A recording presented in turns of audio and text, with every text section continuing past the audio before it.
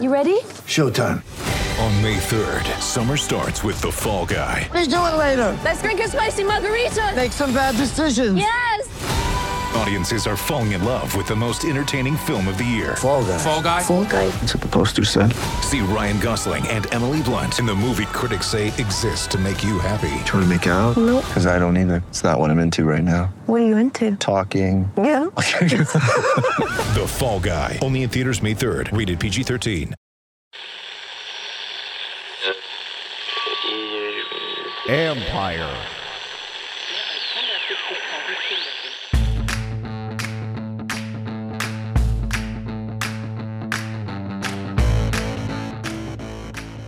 Hello and welcome to my podcast. I have an interesting guest for you today.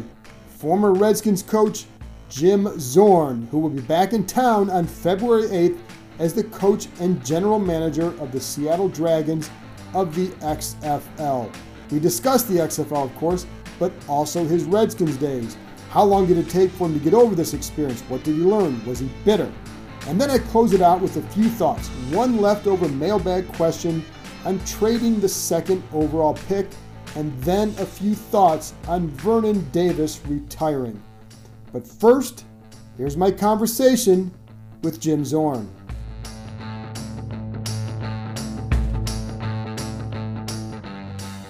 And now I'm joined by the Seattle Dragons general manager and head coach and former Redskins coach Jim Zorn. Always an interesting guy to talk to, was a very good player in his career. If you guys don't remember him, go look at the stats. Of all these mobile quarterbacks these days, Zorn was almost not a pioneer, but one of the early ones, and was very good at it. So, Jim, thank you for joining me. And I want to start with this. You know, you were out of the coaching game for a while. Why did you want to get back in? Well, I think partly I had continued on, even though I wasn't on the staff. I was coaching individual QBs, and I think I bugged my wife for a couple years, talking about football, not so much trying to get her to understand it, but I think she saw that I still had passion for it.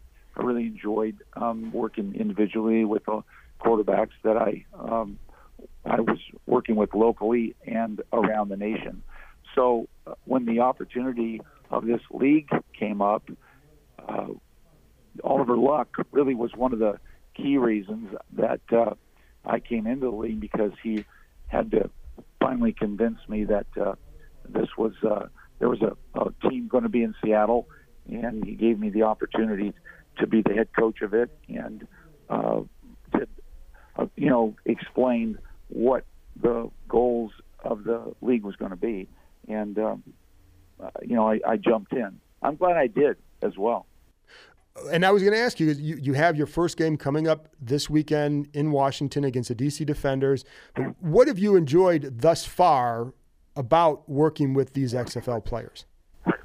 Yeah, I think that every XFL player that is here because he wants to improve himself and wants to show what he can do. He wants, they all, a lot of them have a little chip on their shoulder for either being disappointed in an experience of trying to get into the NFL or try to play at these high levels. And then even I think the Alliance League, as it was going along, when it went defunct, these players were beginning to improve. So there's a strong desire in these players.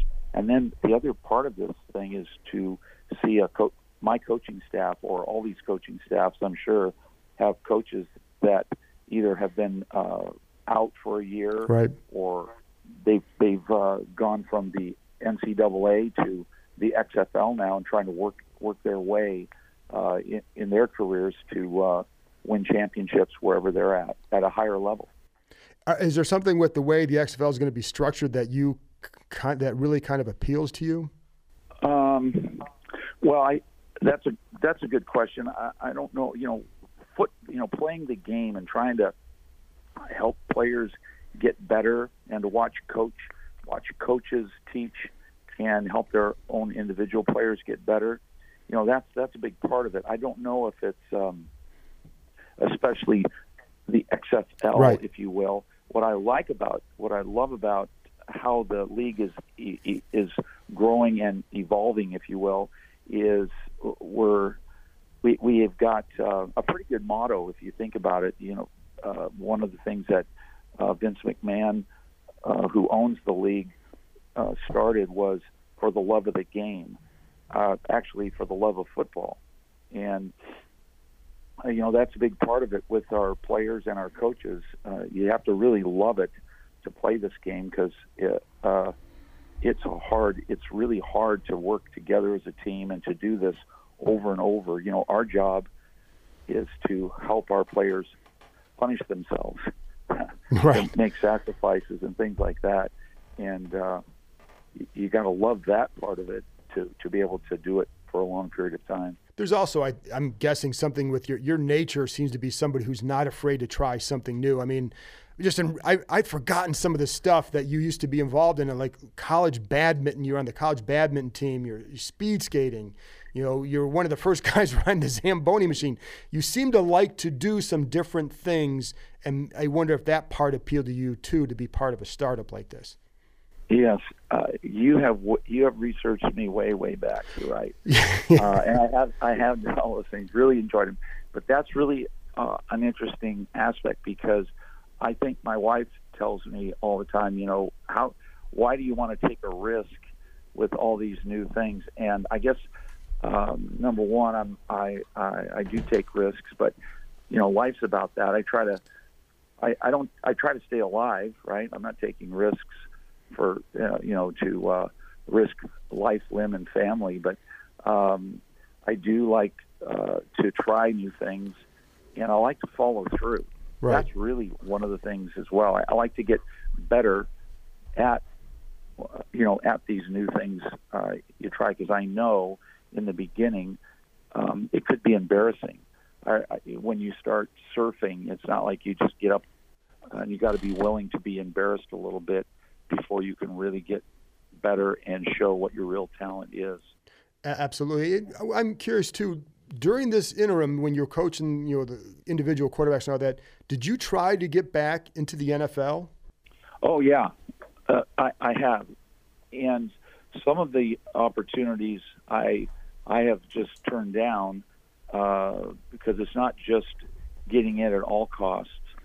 So I've turned down certain situations, but I guess the right situation, there wasn't any real solid situation that would come up where I felt like, yes, this is for me.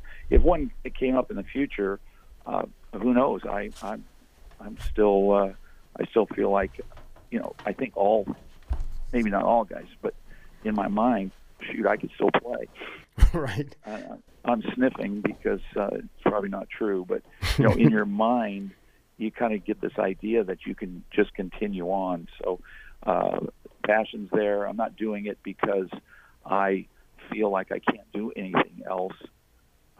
I do feel like I'm, it's a significant time in these young men's lives, and I'm hoping to influence it in a positive way and help these coaches come together and improve their skill level, and maybe they'll get to other places. Right. So I'm only concentrating on what I'm doing right now. Sure, and that's all. That seems to be what you've always done. But when you're talking about like even just looking at the right spots, I mean, is it more? Are you looking for? Were you looking for a specific position title, OC, or just like more of a team fit, or what is it?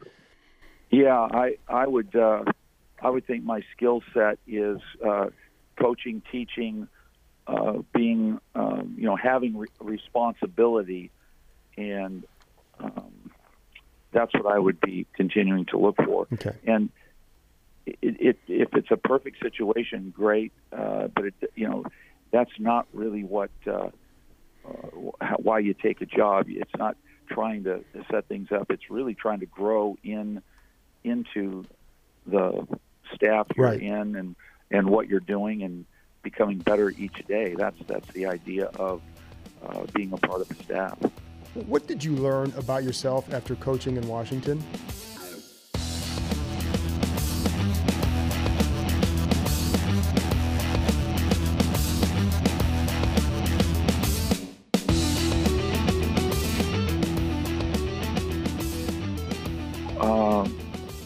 I would imagine I learned, I've been learning a lot of things after Washington. I think that there was a lot of takeaway from that. For me, it was being I've had unfinished business, trying to help develop a group and continue to grow and learn, and I didn't get the chance to finish what I started there. And that's got to be a hard feeling for you. But are there things that you learned just being a head coach that now you're applying to what you're doing now? Yeah, and I think being a head coach and watching the staff work and making sure the staff has everything they need, so that as they're training either the entire offense or defense or special teams, supporting them, and then knowing what we're doing and trying to always ask questions to myself and to the staff about what we're doing and how we're doing it, and making sure that they're supported, making sure it's sound, and making sure it all fits together. So when we go out and play, we all have the same goals and the same efforts in all three phases.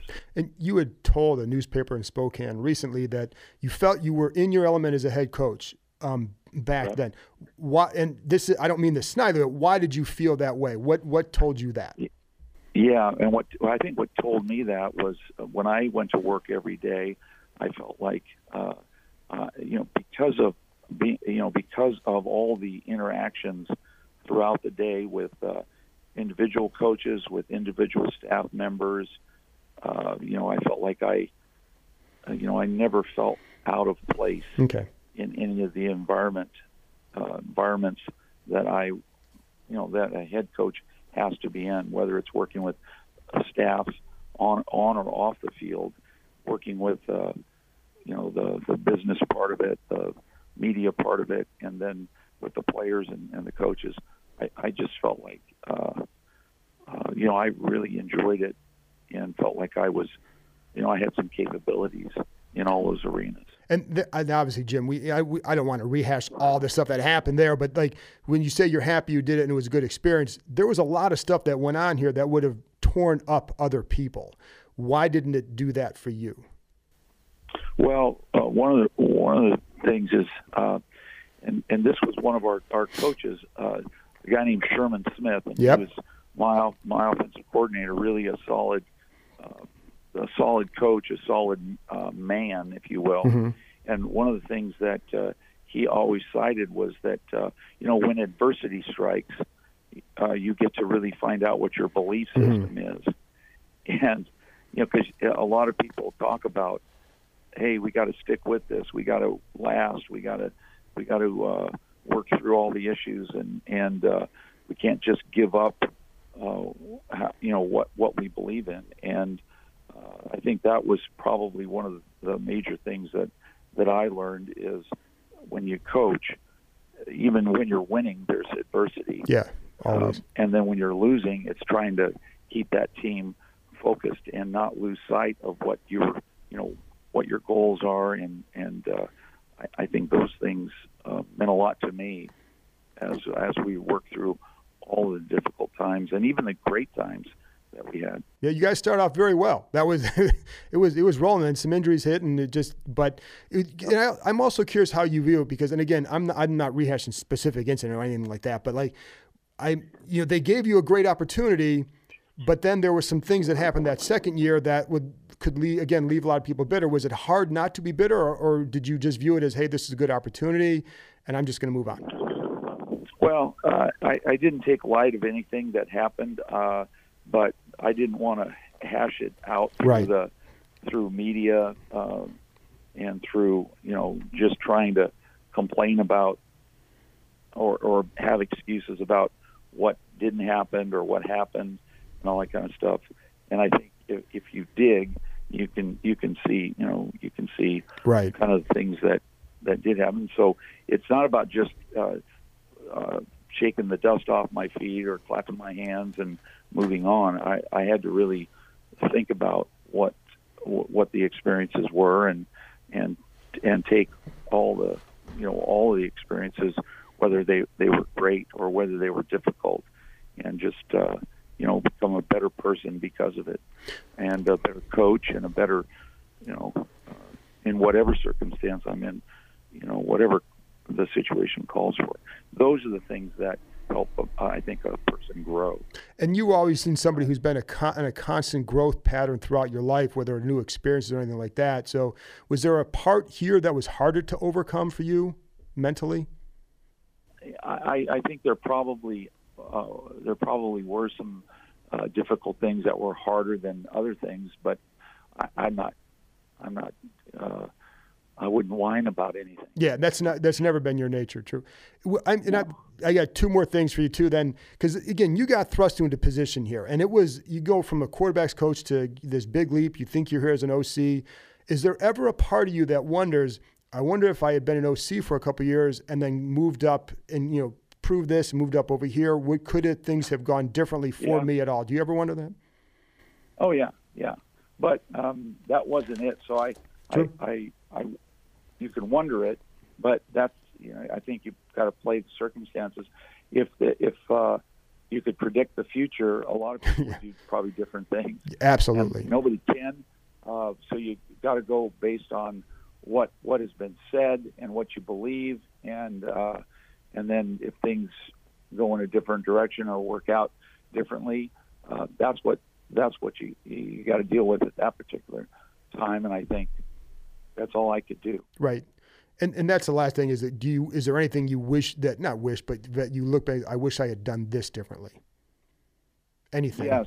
But I could say that, yes. And specifically, I wish we'd have been, 16-0 yes, every year, right? Yes, absolutely. So, but even in the details, I would say there's some things that I'm doing differently today because I know some of the things that I took on as being a head coach and being my first time. I was learning as I was going along, and I had some really good support, and I didn't have support in other areas. Right. So, I would do I could do things differently from that standpoint, and I'm doing them now, or trying to do them better. Like what? And I have a different kind of support because I'm older, I guess, and right. I learn from my mistakes. But I could say that about everything, even as an NFL player, as an NFL quarterback. When life's circumstances don't necessarily, it's not roses for any football player, because every football player has to work hard. You have to have a toughness, and you have to be able to get better all the time and maintain your talent. Not just maintain your talent, but you really have to get better every single year, because there's great athletes that are coming to take all those positions away from the guys that are there. So you got to play. It's such a great thing about playing this game, and being on a team and things of that nature. It's not every day you get to go bike riding with the president either, too, in a job. Yeah. Are you still doing a lot of bike riding? I am. Good. Not at the present. Not at the I hope not. Yeah. But before before we went to camp, I was doing a lot. There's a lot of riding up here. Oh yeah. And I'm still exploring. That's great. Again, that's your nature. Jim, listen, I appreciate you taking some time out to talk with me. It was great catching up with you, and good luck with the coaching the RSFL, and good luck this Saturday. I appreciate it. I will see you there. After this break, I'll be back with some thoughts on trading the second pick, as well as some on Vernon Davis.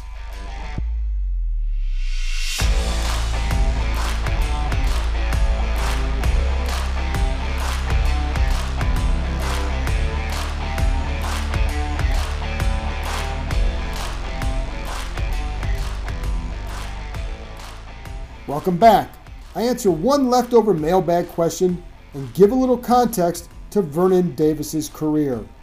So let's get to the mailbag question from Jay Markowitz at JSM Markow, M-A-R-K-O-W.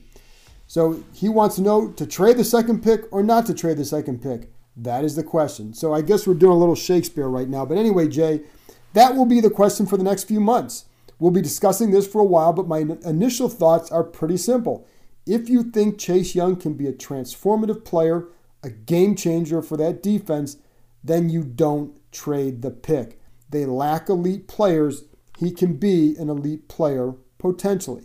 I had one evaluator tell me that he's the kind of guy that can help your team go 12-4. He pointed out some other guys on the roster at the pass rusher position who he felt were more like 8-8 guys. Now, of course, this is if Young hits. There's no guarantee that he'll hit, just like there's no guarantee that Joe Burrow will be the same quarterback in the NFL that he was this past year for LSU. And just like there's no safe pick after number 2 either. Just getting more picks doesn't mean you're going to hit on more guys. You have more chances, doesn't mean it'll work. So everything comes with a level of risk. Each player carries a level of risk or uncertainty. That's true with the trade, whether you do or you don't. But if the Redskins rate corner Jeffrey Okudah or linebacker Isaiah Simmons, for example, at or near the same level as Young, then I think you have to look at trading back. Both those players can be impact guys too. Then you'd have a couple more picks, and they do need to get some more guys. It depends on what they do in free agency. What if they do get a corner in free agency? Well, then you don't need a Jeffrey Okudah necessarily. Or what if you still need a left tackle or need a tackle? Maybe you need some more picks higher in the draft. So there's a lot of mitigating factors here. And the assumption has long been that Miami would be the trade partner because it has 2 other first-round picks. So that makes sense. But there are some things to consider here. They can offer more, so with other teams right behind them, the Chargers and the Panthers, for example, knowing this, it also means they might only need to move to the 3rd spot in order to take Tua Tagovailoa if that's who they want to take. That's the assumption, of course. The Chargers and the Panthers could move up, but if they're scared off by what the cost might be, then they may just be content to staying there. And so it may mean that the 3rd pick might be the sweet spot. And I've kind of heard that a couple times. Long way to go. I think the assumption is, too, that Carolina is going to draft a quarterback. That might be incorrect as well, depending on what they truly feel about Cam Newton, who still has another year left on his contract. There's so many factors that are going to come into play with not only whether or not the Redskins should, but where would the team be willing to move up to, or where would they feel they need to move up to get that. So that's why the 3rd pick might actually be the sweet spot for Miami. And again, that's just a guess. And again, it's what I've heard a couple times. Then it would depend, of course, on what else Miami offers. I'd want another number 1 this year, probably a 2nd this year, and maybe a 1 next year as well. The evaluator I spoke to said he'd want 2 draft picks and a player in return, but he would not look to trade the pick because he feels Young is that good. Now, that's just one opinion. And let me say this. The reason why I also bring up getting a 1 for next year is because if Dwayne Haskins doesn't hit, if he doesn't, there's no guarantee that he's going to continue to improve. There are things that these guys want to see, and I think that's why they've said some of the things they have, that they like how he finished, but they still aren't sold yet that they have their guy for the next 5-10 years. So if that's the case, let's say that Dwayne Haskins goes out there, doesn't have a good year. Well, if you have an extra 1st-round pick in your arsenal next year, you have more to move up with if you wanted to go that way. And if you don't, then you still have 2 first-round picks, and you can still add some more young talent that way. I think you have to consider all, because what if a silly offer is made just because someone loves Tua that much and is confident in his health? Personally, I think that's a lot to give up for him because of the durability concerns, but he plays quarterback and he is damn good. And then the final factor, what do those teams think of Justin Herbert, Jordan Love? So saying the Redskins should trade the pick is all well and good, but I don't think it's that easy. The team on the other end might be the one with more control or maybe more options. And if the return isn't good, then it's just not worth it for the Redskins. They need elite talent, not just more picks. Okay, now I want to get on to, one big thought on Vernon Davis now that he's retired. And I wanted to acknowledge the end of his NFL career and share some level of insight into what made him such a good player for so long. There's a consistency to him. And you could see that in his approach. He would catch extra passes off the jugs machine after every practice. He'd go home and catch tennis balls shot at him as well, just to keep working on his hands, work on his hands, work on his hands. He stretched. He took care of his body. And he also matured as a pro as he developed. Early in his career, he told me before that he would do what a lot of young men in the NFL do, and heck, a lot of young men anywhere. Go to clubs, chase women. But he also wanted to have a long career, so he knew he had to rededicate himself to being able to have one. And I also think he was taking a certain approach with these things when he first got to the NFL, because one thing he did tell me too is you can't just decide midway through that now you're going to take it seriously. You have to take it seriously, but you also have to, while you're doing your jobs over here, you eventually realize you got to take care of it over here as well. I think that's what he kind of got to. I think he realized he wanted to have a long career, so he knew he had to rededicate himself to being able to have one. Later, while in San Francisco, he also realized that he was starting to have too many things outside of football. When the Redskins signed him, I had some people tell me that they felt he was done because he had so many outside interests.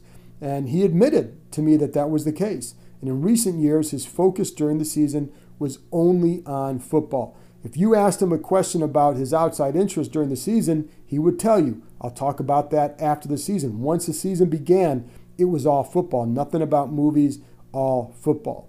Because he didn't want anyone to think that his mind wasn't on football. And it's how he lasted until he was 35 years old and could still run past linebackers. I mean, he was a bit of an athletic marvel at times. Davis would have been an excellent complementary tight end to Jordan Reed had Reed been able to stay healthy. Davis's speed, and I think that's one of the big regrets here with this talent that you had in that room, is Davis's speed and Reed's quickness in winning those one-on-one battles would result in mismatches when both were on the field. Big plays, that's when you get some big plays. But when Davis needed to play Reed's role as he had too often, he couldn't win as quickly off the line. And there were plays and examples of plays where I'd see Davis try to set the linebacker and cut in, cut back out, and it's a route that it's something that Jordan Reed does exceptionally well, but not Davis. He wasn't quick, he was fast. So that those quick steps, he sometimes could not create the separation, and it would lead to passes that should have been open but weren't.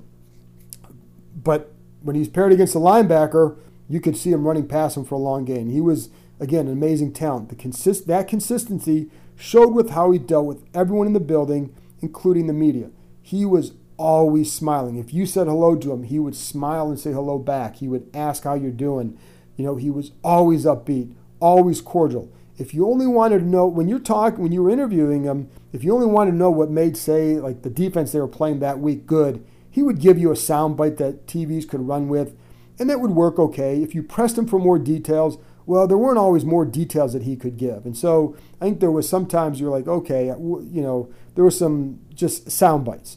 But if you asked him about various aspects of the position or about something he was passionate about with football, that's when you'd see the real Davis, when you get some really good answers. He was, and so I think that's why, to me, all those reasons are why he was fun to cover and a true professional, and he's earned a good send-off. Well, that's it for this week. A big thank you to Jim Zorn for joining me and to the Seattle Dragons PR chief, Jim Chrisman, for lining it up. Check out the XFL. I know I'm going to do that a couple times just to see what it's about. And as always, thank you for listening. Talk to you soon.